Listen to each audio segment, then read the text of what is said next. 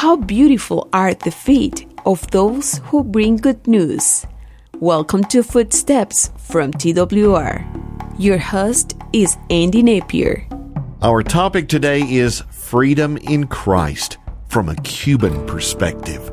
Our guest is Dan Warne of the radio program El Faro de Redención, or Redemption Lighthouse, which airs on TWR from Bonaire into Cuba. And Dan, for a Cuban, I would imagine that the freedom we have in Christ, that marvelous grace, is extra special, isn't it?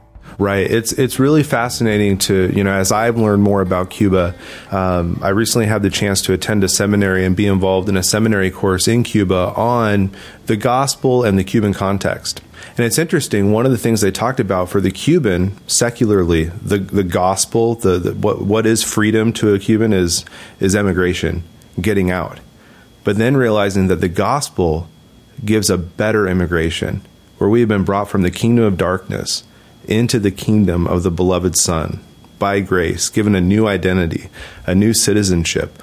All of those themes are exactly what the Cuban heart longs for.